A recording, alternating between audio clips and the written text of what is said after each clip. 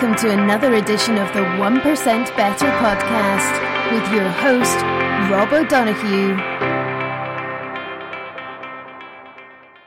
Hello folks, welcome to another episode of 1% Better, and this one I am hoping to help you from a financial perspective. Not me per se, but my guest is going to hopefully help you think about your finances differently and potentially with the ultimate goal of becoming financially free or have freedom from your financial worries and set yourself up pretty much nicely. And if that happens, I would absolutely be happy if you put 10% of all those earnings and savings towards this podcast. But let's see how it goes. His name is Michael Houghton, and he is on the line. So, Michael, welcome to the podcast. Thank you, Rob, for having me. Very good. Looking forward to hearing your story. I said that the whole time, but selfishly want to learn how to become a better investor, how to certainly save and, you know, live my dream life in the near future potentially. Yeah, no, it sounds good, and I think a lot of people are wanting that, and for many it's just a matter of changing spending habits and starting to think about putting money away now, so that in the future you'll have more available, I guess. Yeah, absolutely. I think it's a universal theme that people want to be financially safe and secure, and obviously if they can retire early and live their best life, that's going to be good. So hopefully we'll dig into some of that. I guess it's something though, as I said, everybody wants. So you've always wanted this? Is it something that's just more recently become a realistic goal for you? You know what, Rob? It actually started because of the tax system in Ireland, right? So I have a corporation, and I've always been a freelance web developer. And when I moved here in 2011 from New Zealand, and when I finally got my Irish company set up, I started taking wages out of the company. And when I found out that when you get to a certain cap that you're paying 50% tax, that was just really hard for me to swallow, because in New Zealand the top tax rate's about 30%, on a lot higher than it would be here. So it very much became a case of, well, what am I going to do with all this money that's sitting in the company? I don't want to take it out. I can leave it in the company at being far more tax efficient. And so I started to look at ways of actually, I guess, living more frugally, because we couldn't take out as much money as we wanted, but also investing the difference within the company. Very, very interesting. So you said it's a lot different in New Zealand. That's obviously where you're originally from. When you arrived here, just before you came in 2011, what was your career? Web development? You know, you've done entrepreneur for a while. Yeah, correct. I mean, I've always been an entrepreneur at heart, but at the core of it, I've always been selling my time for money, right? And what I mean by that is I've been basically charging an hourly rate as a web developer. And, you know, kind of one of the things that always got to me is, and a lot of people are in the situation, I'm earning a lot more money now than I was, say, in my 20s. I'm 35 now. Yet for many years, and up until recently, it didn't seem to make a difference. Come Christmas time, you start thinking about New Year's resolutions and things like that. And, I didn't have any more money than I did. I was earning a lot more, maybe 3 times as much as I was, 10 years previous. But there didn't seem to be any sort of left over. And that was kind of the thought pattern around what am I doing wrong? Why am I earning more money, but I don't seem to have any more? If anything, it felt like I had less. So, that was kind of some of the stuff. And we really started looking at a lot of our spending habits as a family. I've got 3 young boys. We live in a village called Castle Connell in County Limerick. And we just started to kind of look at some of the habits that we had. Would kind of go shopping each week and not really think about how much money we were spending, or, find yourself going grocery shopping 3 times a week and not really looking at what you're putting in the basket. So we just sort of started to look at that side of it. And it was very much this case of, we kind of realized that if we could cut down our expenses, start investing some money that actually produced cash flow, that I wouldn't have to work such long hours. So it does come down to, I think, just exactly that, being deliberate and really starting to look at your daily, weekly, monthly expenditure. And it's probably something none of us ever do. I think the last time I might have done it was when I was looking for a top-up for my mortgage, right? So you actually have to produce that report back to the bank so that they can give you money and charge you ridiculous interest on it. But so what was the approach you took to be that deliberate about it? Maybe just talk us through a little bit about that. Yeah, so we basically started tracking our expenses. This was the first thing, and this is the first advice that I would give to anybody that is even remotely interested in starting the path or the journey to financial independence is start having an idea of where your money actually goes. And we basically have various categories that we just we categorize money into. And the weird thing was, after a month of doing that, you'd kind of sit down and look at the numbers, and you'd realize just how much money is being wasted on things that actually bring no happiness, right? And so we kind of had this, I guess me and my wife made this deal that anything that we bought, it had to be related to our happiness, either our happiness or giving ourselves more time, right? So that was kind of the key to this stuff. And that was kind of the big realization. We just realized just how much money, at least 20 or 30% of our money was being spent on stuff that just brought no joy to us, and it was just, we could easily cut it out and have a better life for it. So did you literally have kind of a table of stuff you were spending on and in a column happiness index against it or something like that? Yeah, that's a good way to think of it. But yeah, I mean, these days you spend so much, we're not really using cash that much. So it's actually quite easy to go back, pull up a bank statement or a credit card statement and just go through Excel and almost line by line go through it and just, pick a month and just see where it's all going.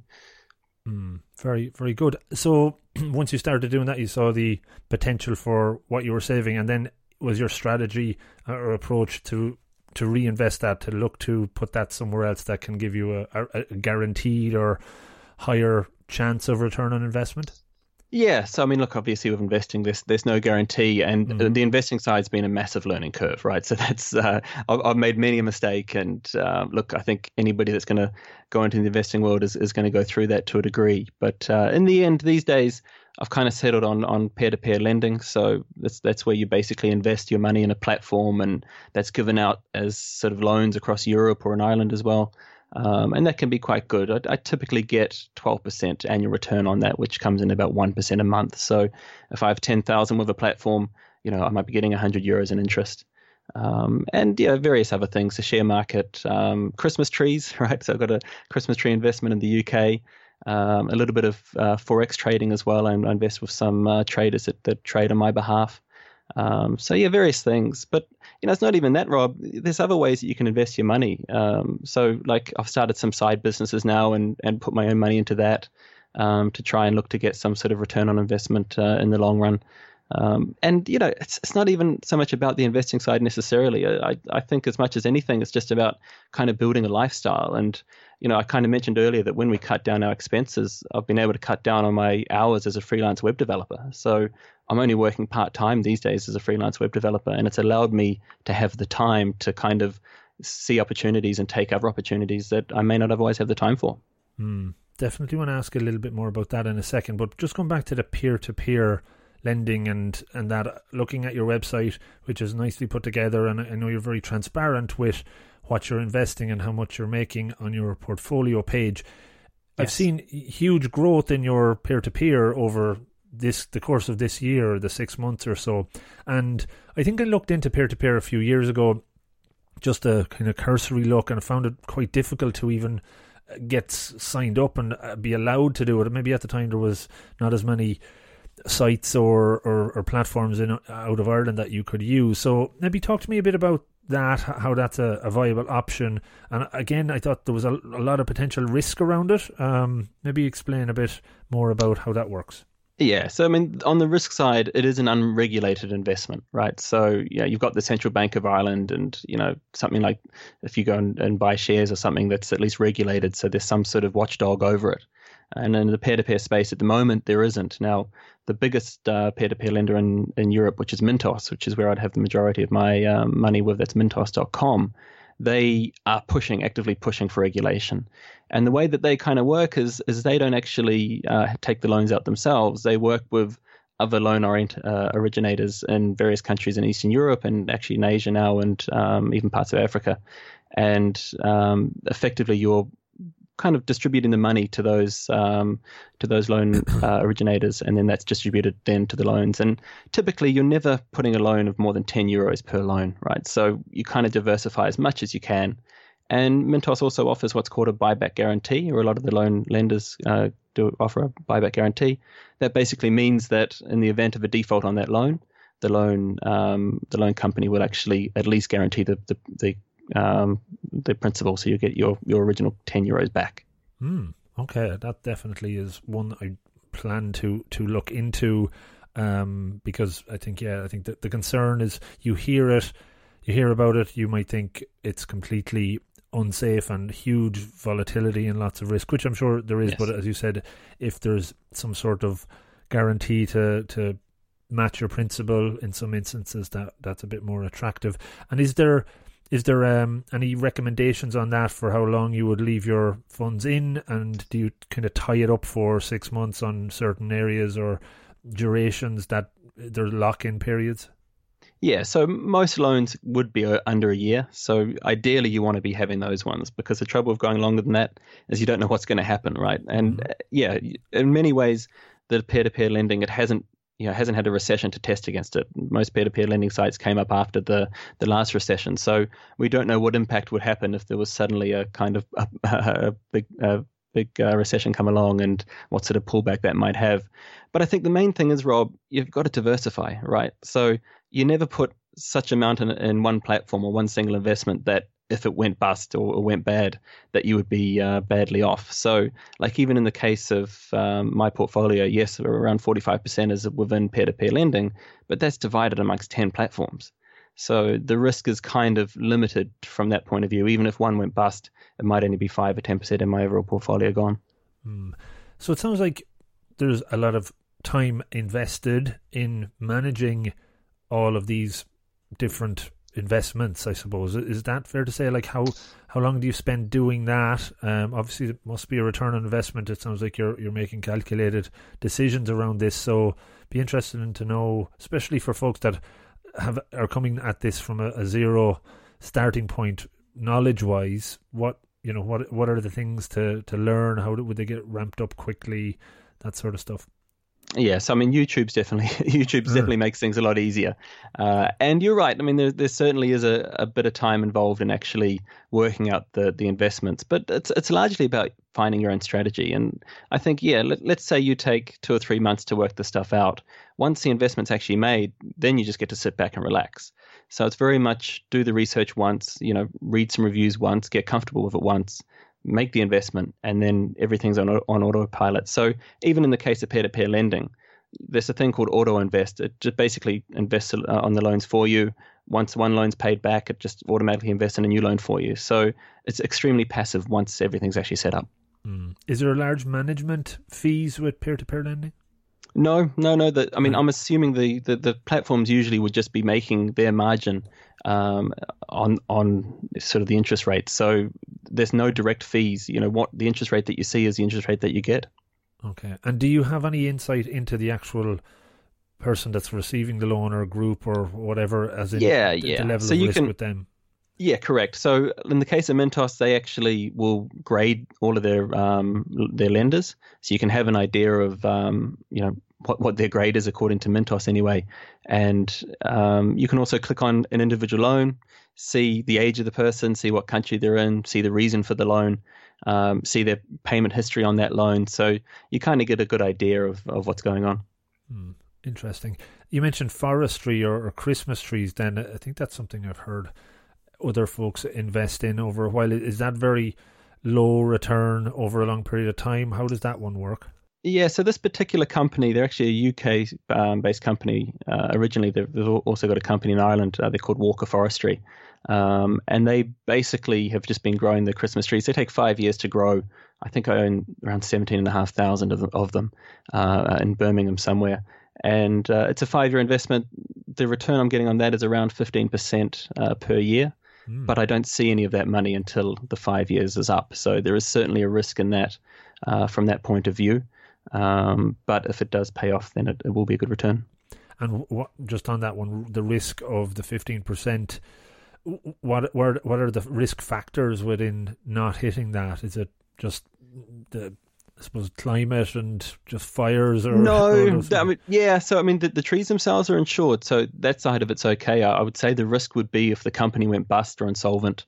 or if there was just some, they were running a scam or whatever. But, again, you do all the research you can. There's no guarantees, of course, but you try and do all the research you can. And you're dealing with a UK and Irish company. So from that point of view, it's a little bit more safe than investing in something offshore. But at the same time, there's no guarantee. But to be honest, Rob, the way you've got to look at it is that when you make that investment, like if you're so tied to the money, you're not going to be able to invest. The way that I would invest is I see it as an expense, right? So I talked about earlier that we cut down on buying things. We still buy things. We now just buy investments instead. Okay. So it's very much a case of you buy it and you're almost in your own mind, you think of the money being gone. And when it comes back then that's obviously a bonus. And in the case of, like, let's say peer-to-peer lending, what I'm really buying is that monthly cash coming in. That's ultimately what I'm wanting to see and what I'm interested in getting back. And it's paid out monthly effectively there with that. Correct. Okay. Yeah, so I could effectively, I do in some cases just withdraw that each month, and that's just a little bit of cash flow coming in for us then. Interesting. So you mentioned the whole idea of compound interest and how important that is. I think that's something on one of the other episodes I talked about around finance, that certainly came to the fore. Can you explain a little bit more about that? And is that, underlying everything you do? Do you see the compound interest as a kind of a fundamental for your investments? Totally. I mean, the ability to reinvest and just keep investing is really at the core. And that's ultimately what's going to actually replace your earned income. So that's really what we're trying to do is we're, at the moment, most people would be earning money through selling their time. We're trying to reduce the amount of time that, or earned income, if you like, and replace it with that passive income. And to get that growth, you need that compounding effect for sure. So do you have a long-term plan laid out? At what point? You said you're 35 now.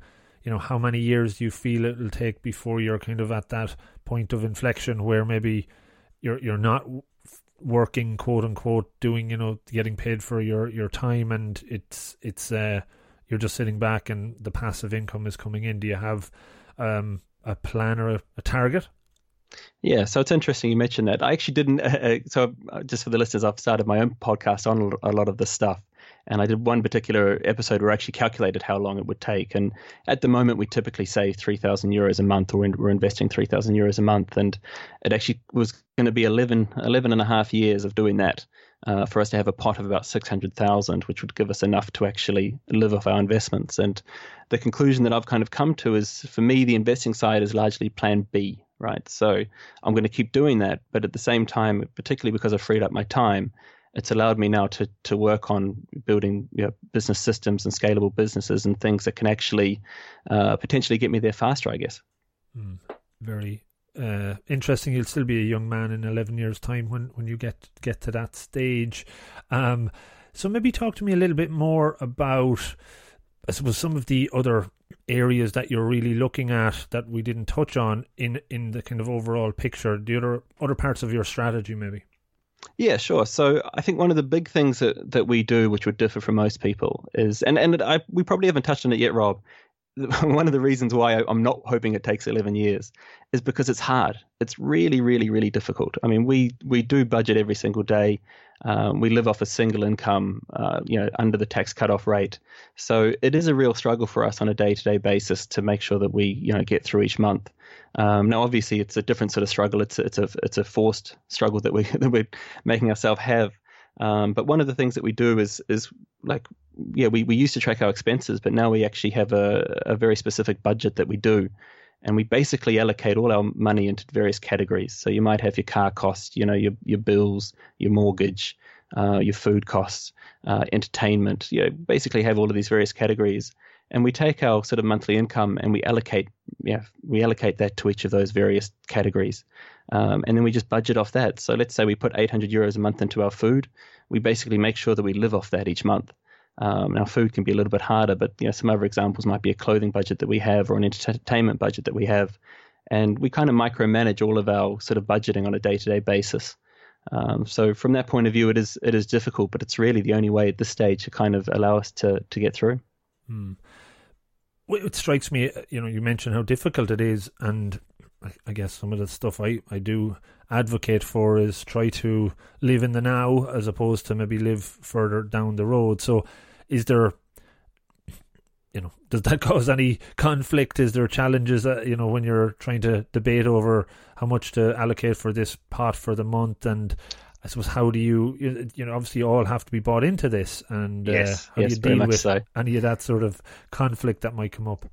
Yeah, so there are times where, and look, the budgeting side is very difficult. Like it's like Parliament when we try and get the budget to balance. But the thing is, time freedom is, for me, and I think for our family as well, freedom is the best and the ultimate thing. And there's many a time, we might say to my wife, and I might say, look, do you just want me to go back and work full time? We could just ramp this up and pay more tax on our income and, not have to deal with this. But then the upside is you've got all this time freedom, right? So we don't set alarms anymore when we get up, and, we don't have to worry too much. I do 3 hours, 4 hours work a day in my own time.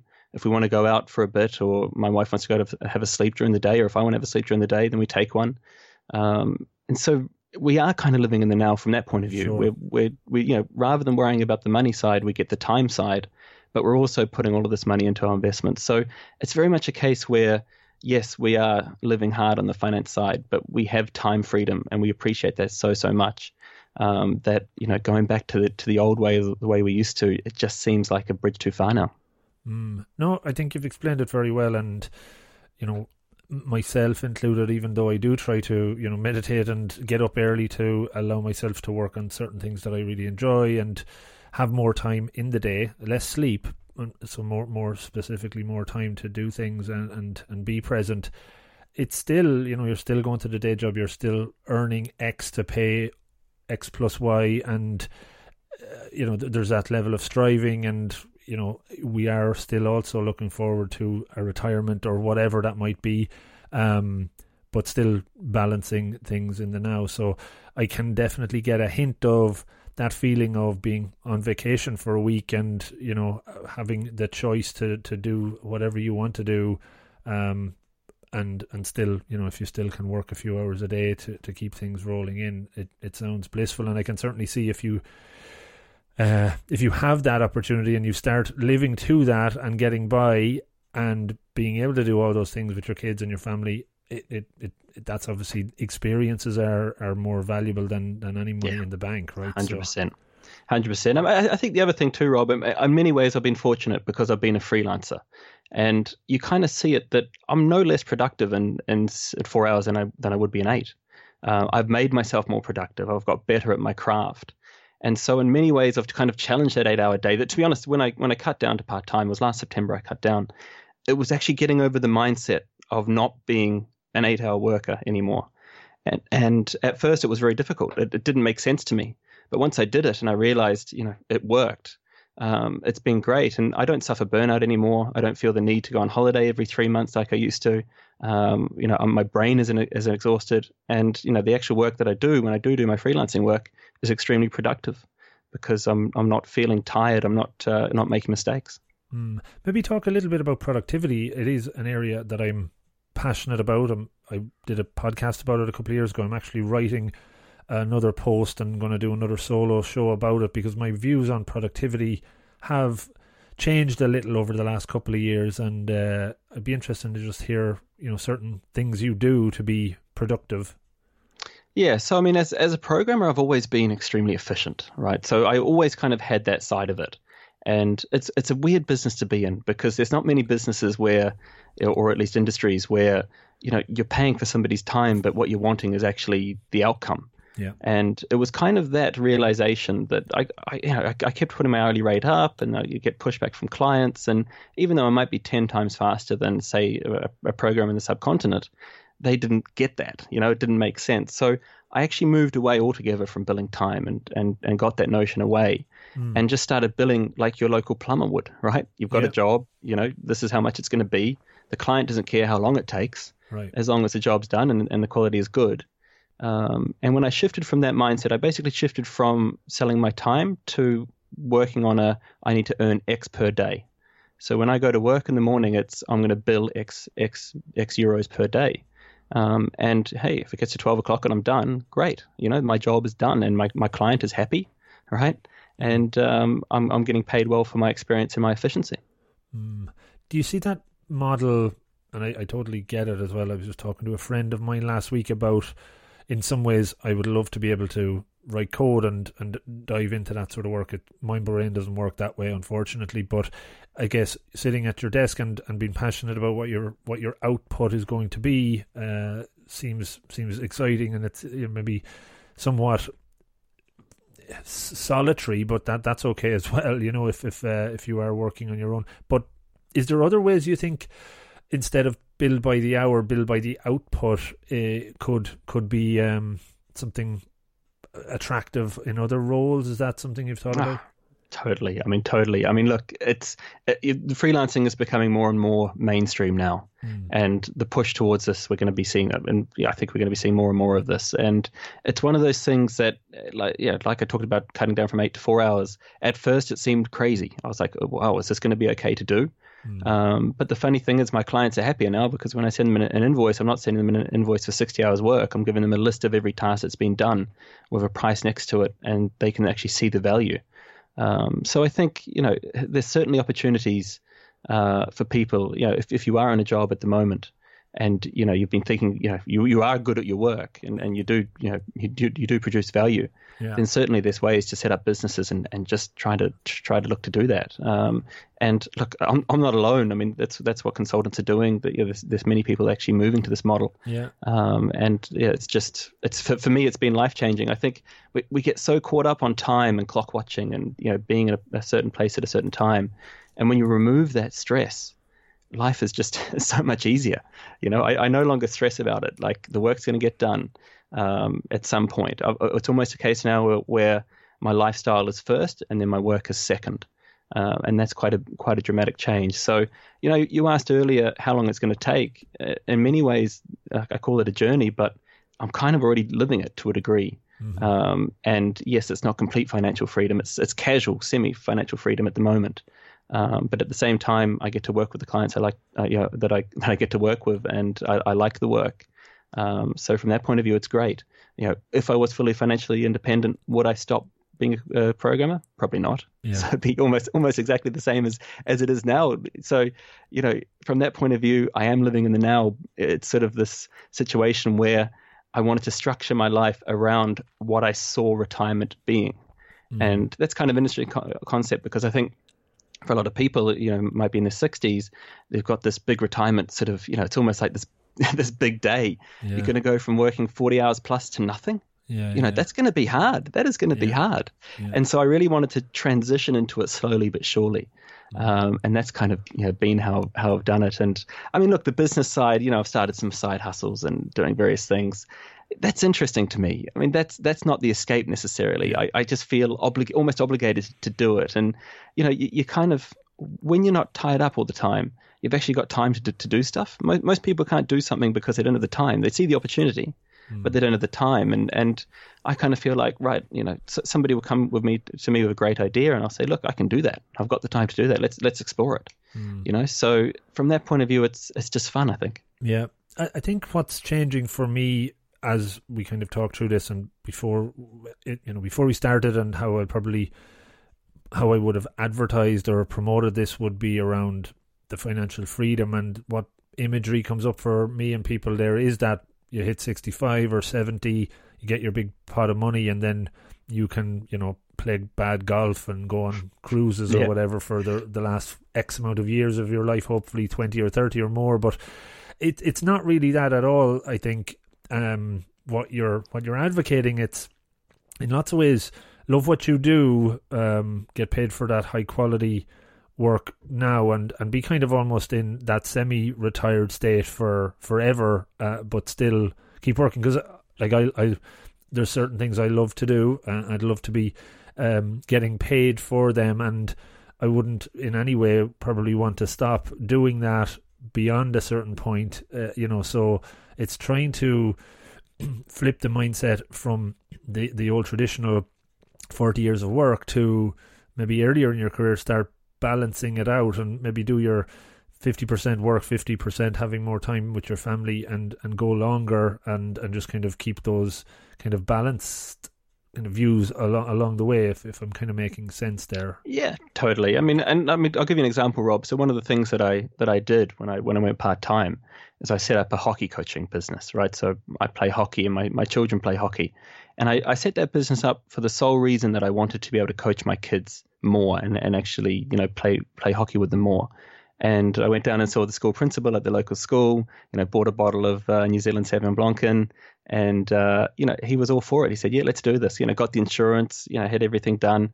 And, I'm coaching 30 kids down at that school now. And I've gone from being the guy that used to pick up his kid that nobody would say anything to the guy that goes down to the school and everybody says, hey, Mike, how are you? Great session the other day. And everybody knows me, right? So my wife had to go and do some volunteering at the school, and they didn't say, oh, this is my son's wife. They said, oh, that's Michael's husband, right? Because I'm just known by everybody now. So, from that point of view, anything else aside, and that business isn't really there to make money. It's like I said, it's a hobby business. Mm-hmm. But you can actually walk down the street and people will say hello to you, and you're actually somebody of almost importance, or at least you feel like you're giving back to your community. And I think for so many of us, we're so tired, we're getting up early, we're getting back late, we don't have those opportunities. And I just think, why not take those opportunities now when my kids are young? And really, if I had the choice, all I want to do is spend as much time with them as possible. So from a personality perspective, from a confidence perspective, how have you changed? Have you noticed a change in yourself as a result of some of these, these tweaks you've been making? Yeah, it's interesting. People now, I had a guy, a friend of my son knock at the door today. He actually came unannounced, and he came in and he just asked me about a business that he wanted to set up. And, I've got a neighbor who's also setting up a business, and, she's trying to get into that. And so I'm finding more and more people are coming to me now. And it's not like I'm advertising the fact that I'm doing this stuff. I try to keep it as low profile as possible. But of course, Irish people talk, and word kind of spreads. So from that point of view, I want to talk about this stuff. I love talking about this stuff. I think everybody should be doing this to some degree, right? I think the kind of the other way of living, of that sort of let's just keep buying and the work spend, kind of stuck in the rat race, we have to go to work because we've got to pay off our debts life, is one that needs to change for most people. And if I can talk to people about this, if I can help them on their businesses, if I can provide advice with the tax system and so on. One of the biggest injustices, and we talked about this at the start, for me, is you've got a corporate tax rate of 12.5%, yet an upper personal tax rate of 50%. You've got a 40% difference in the tax rate. It's just, people should be on the streets, but of course, most people don't even know or aren't aware of it. So, or at least don't know how they could take advantage of it. And maybe just from a tactical perspective, a practical point of view, what are ways they could take advantage just of that? Not to be completely handing over everything to the tax man per se. Yes. Is there anything specific that anyone starting out that they could make them aware of that they should look to apply? Yeah, absolutely. So, look, if you've got a PAYE job, there's really nothing much you can do about that. But the best advice I would give is start a company, start a business of some sort. The cost of living in New Zealand, Rob, is so expensive that almost everybody I know in New Zealand has a side business just to make enough money to live. The cost of living there is close to double what it is in Ireland. So, you can form a company in Ireland now for €100, right? It's pretty cheap. And then any money that company earns, in most cases, is going to be taxed at 12.5%. The idea would be to leave the money in the company, so don't actually pay yourself out. Keep, get your wages through your job. Keep any other money that the business makes in the company, and then you've got a few options. You could start a pension within that, right? So company pensions in Ireland are fantastic. The amount of money that you can put into a pension through a company as a company director is scandalous compared to what you can put in as a PAYE earner. Or alternatively, just keep it in there, invest it through that company, extremely tax efficient doing it that way, right? Or just keep it as cash. And when you retire, you can then just keep drawing that down through wages. Definitely a good idea. And obviously you can create that company. You don't actually have, there's no lower limit to what you actually have to generate revenue wise in a year, is there? Like you can just be making a loss every year or whatever that might be to pay your accountant. Correct. But ultimately adding can you be putting in capital to that on a yearly basis. Yes. As you said, just adding it in and just so you can loan yourself the money. You need to be seen to be doing a trade, right? So there needs to be some sort of trade happening, right? So you can't just like almost do a Facebook and have no kind of income for years and years and years, or at least you'd have to justify that, I suspect. But like let's just assume that, I mean, let's take me as a freelance developer. Let's say you're a graphic designer or something like that as your job. You set up a company, you do a little bit of freelance work, you find clients through LinkedIn. You invoice the company through that. If your income's low enough, you wouldn't even have to worry about VAT, right? Or if you're getting overseas clients, you don't have to worry about VAT. Great.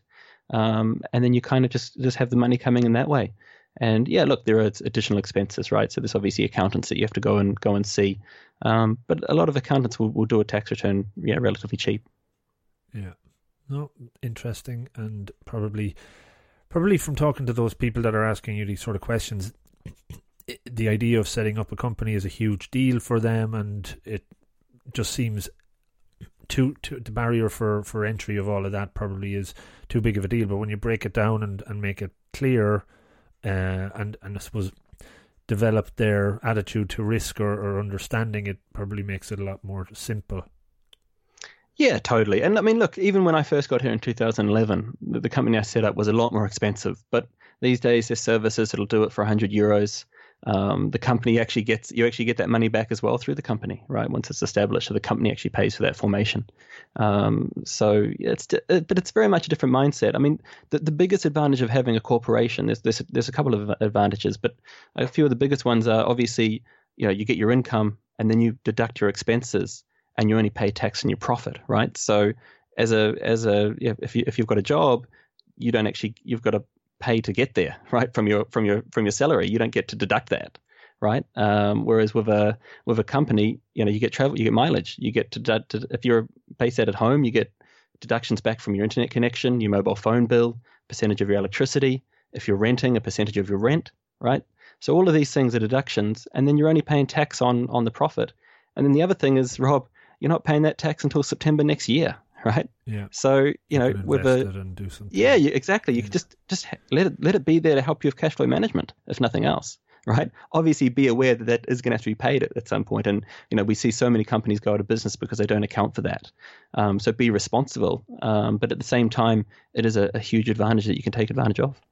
Yeah, agreed. And I think people just, again, going back to, not speaking on behalf of everybody, but it's like, it's probably too much hassle. I won't bother doing it. I don't know what I'm doing. And it's that, it's just not for me sort of mentality. So I think by listening to you and you explaining it, there's obviously resources online. People can, get in touch with you, and we'll share some of those details later. But I guess the encouraging element of what we're trying to get across is anyone can do this, even if it is just something simple as an aside on top of your day job, to allow you to make a few extra euros, and then to look at investing it in somewhere or another.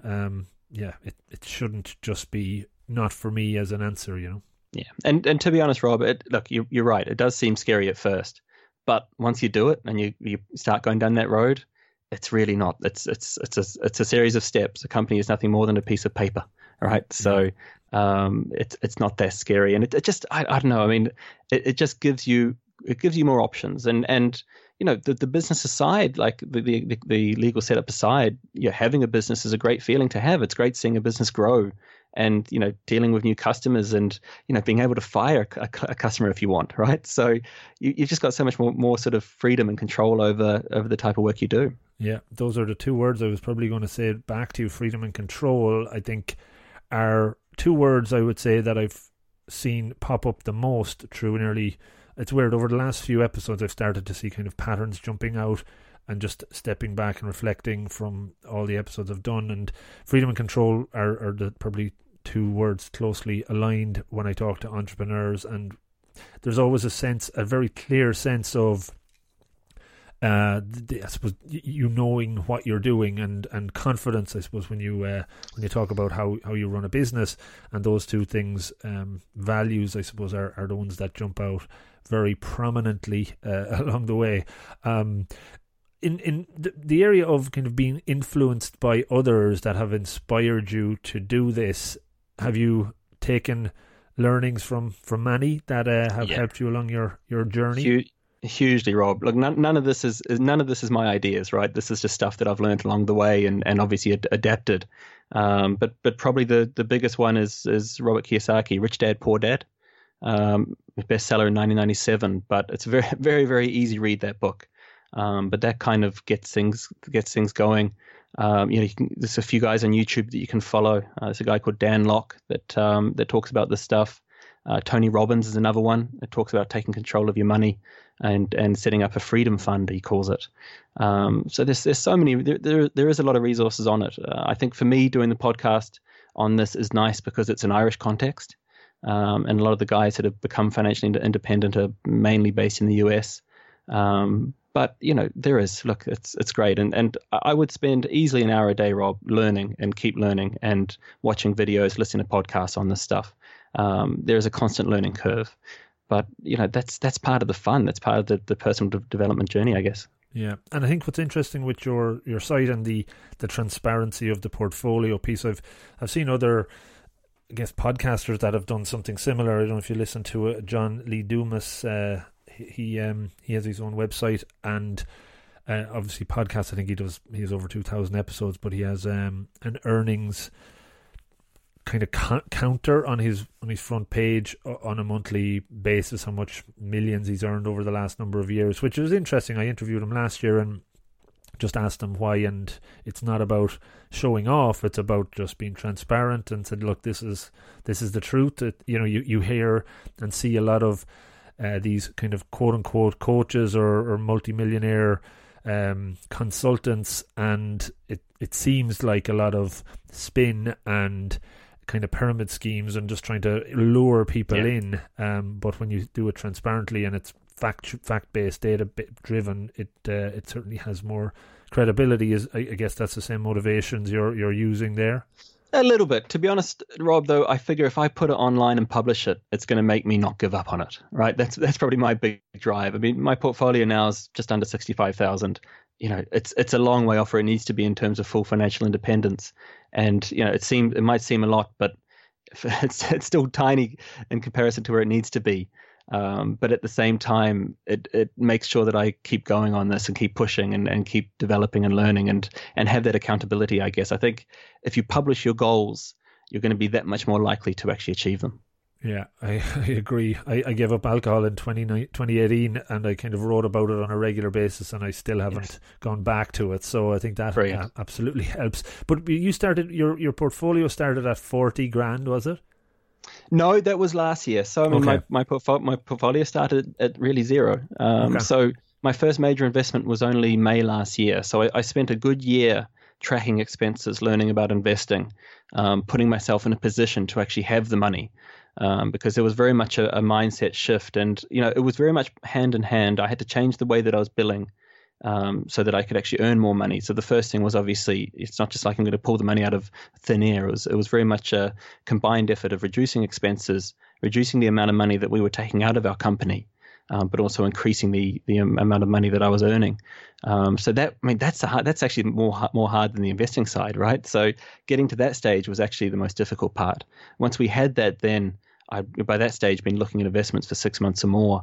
I had an idea of where to start, and just literally started putting $3,000 a month in, and I've been doing that now for the last 18 months. Okay, so it's something if you were advising somebody, spend a number of months kind of researching, planning, setting your kind of boundaries or guardrails to what's feasible, what's realistic for you. It's like kind of having a smart goal in some ways, I suppose, and at a point in the future set your target date to say, right, from this point on, now we feel comfortable enough to take that first step, and then start kind of tracking towards it. I guess I'm asking you that question. I'm just talking it out as I mean, going through it. You've got to be comfortable with your investments for starters, right? Like I could tell you to invest in something, and unless you're comfortable in it, you've ultimately got to be the one that's comfortable, in investing in it. So it's very much a case of doing the research, working out your plan, your journey, how you want to actually do this. A lot of people just say just buy the S&P 500 index fund, which again, that's a great strategy, right? So find your strategy. it's almost like thinking if you won the lotto, right? That's how I kind of looked at it. I said, if I won the lottery today, what would I do with the money, right? And you could almost have your sort of, I guess, dummy investment portfolio based on that. Let's take 50 grand and work out where I put it, right? And then work backwards from there, right? I know you had Paddy Delaney on the show recently. He was saying the same thing. Begin with the end goal in mind, right? So it's very much a case of you've got this vision, you've got this goal. Yes, you don't know how you're going to get there yet, right? But it all starts one step at a time. And, it's financial independence is one of these things where, I mean, if I sat there and went, geez, I need 600 grand in a portfolio to be financially independent, that's going to take me a lifetime. You would never start. But if you actually just start by going, look, let's get on top of our expenses. Let's start living within our means as the first thing. And then, right, let's get some extra money in. And then, right, what are we going to do with that extra money? Work that out. And then go, right, how can we get more money in? And just work on it from that point of view, literally looking at it 1 month at a time. Then it starts to become a lot more easy. I mean, if you had told me 18 months ago I'm going to have an investment portfolio of 65 grand in 18 months, I would have laughed at you. But you just literally go 1 month at a time. Yeah. And one or two probably examples might jump into mind to kind of help people figure out what that goal might be. So obviously the biggest investment people make is in their home, so they tend to have a large mortgage, and they say, I'd love to be mortgage free by a certain point in time. Is that a good example of their starting with the end in mind and then kind of working back? Yeah, so it's interesting you mentioned that, Rob. I've got a little bit of a different take on the whole house thing, right? And it comes a little bit back from Rich Dad, Poor Dad. And Robert Kiyosaki says your house isn't an asset, it's actually your greatest liability, right? So we were very fortunate that we bought a house in 2013 off Nama, and we got a steal. We really did get a steal. It was just a concrete shell. Yeah. It was just a concrete shell when we bought it. But to be honest, we a year or so ago we were looking at upgrading our house, and it was exactly that trade-off. It was, yes, we can get the bigger house, but it's going to mean me working longer. And in the end, we decided, no, we're just going to stay where we are. So, back to that sort of struggle, we do. I mean, we're a family of five in a 3-bedroom semi-D, right? The small ones. But yeah, having me at home is more important. So, and even on the mortgage, I mean, come on, interest rates are 2.75%. That's less than inflation, really, right? Mm-hmm. So, yeah, from my point of view, I'm not worried about the mortgage. I'd much rather invest the difference. And, ultimately, in many ways, we are mortgage free now because our passive income pays for our mortgage, right? So our mortgage isn't really a worry because we have that passive income covering it anyway. So it's a little bit of a different mindset. And yeah, will we get a bigger house one day? Yeah, maybe. But we will pay for that from our investments, or we will potentially rent this house out that we have now to then upgrade to a bigger house and have the rental income from this house pay for the mortgage on the new house. So there's various ways. It's called house hacking. It's quite a big thing in the US, where you basically look to make money from your house to kind of get away with getting that bigger house. But the idea is you need to kind of work that out. It's not just a matter of going and getting a bigger house and taking a bigger mortgage. Because unless you're planning on downsizing your house or renting it out to students or something like that, maybe some bedrooms, your house isn't really an investment because it doesn't make you any money, right? Mm-hmm. Yes, there's speculation.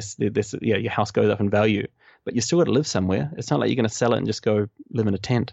Yeah. So it's very much, again, that I think we're kind of programmed and almost brainwashed to a large degree to get the new car, to replace your car every 3 years, to get the bigger house, to keep up with the Joneses mentality. And really what I'm trying to do, I mean, I drive an 06. It's the oldest car in the school when I do the school run. And people are now starting to realize he's actually doing that on purpose. We could buy a new car tomorrow, of course, mm-hmm. but we don't want to. Yeah. We don't want to, Yeah.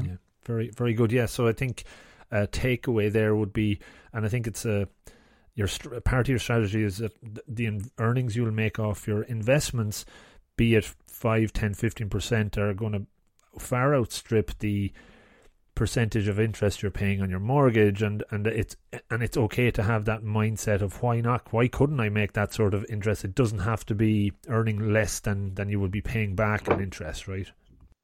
Correct. And look, if interest rates change and they go up dramatically, then the situation might change. But at the moment, with low interest rates, even taking into account the tax that you need to pay on the investment income, it's still better than if you were actually just paying the mortgage off directly. Very good, Michael. I think we've got a good bit out of that. I hope I certainly learned something. I always tend to learn a few bits and pieces. I've scribbled notes down furiously here, and I hope folks listening have it sparked their interest and made them think a little bit differently about how they're managing their income and obviously outgoings as well. I think there's certainly stuff in there for folks to enjoy. Let me know more about you and how folks can check out your podcast and check out your website, Playing with Fire, and just in general maybe reach out to you if they have any ideas or questions they'd like potentially to run by you. Yeah, so I mean, I've started the podcast really just to be able to talk more about this and not be the only guy that actually have people reach out to me that are also feeling the same way, and that's available at playingwithfire.ie. I've also just started a financial independence meetup group. That's in Limerick, and we have our first meetup on the 18th of September in the workbench for the Bank of Ireland in O'Connell Street.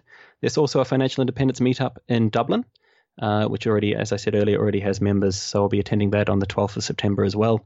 But yeah, I mean, look, please, come and have a listen to my other podcasts. It's very much more of the same of what we've discussed today, and it just tells stories of my journey and what I experience, I guess.